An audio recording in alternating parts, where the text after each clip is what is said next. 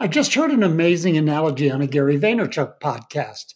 Alex Rodriguez, yeah, that Alex Rodriguez, was discussing how his businesses were dealing with the coronavirus situation and how he likened it to a rain delay in a baseball game.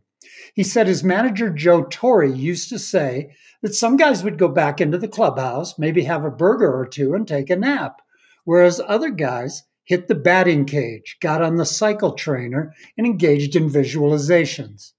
Now, who do you think was more effective when the game resumed? This is a great time to stay in the game and avoid burgers in the clubhouse, maybe in more ways than one. And that is your daily ritual.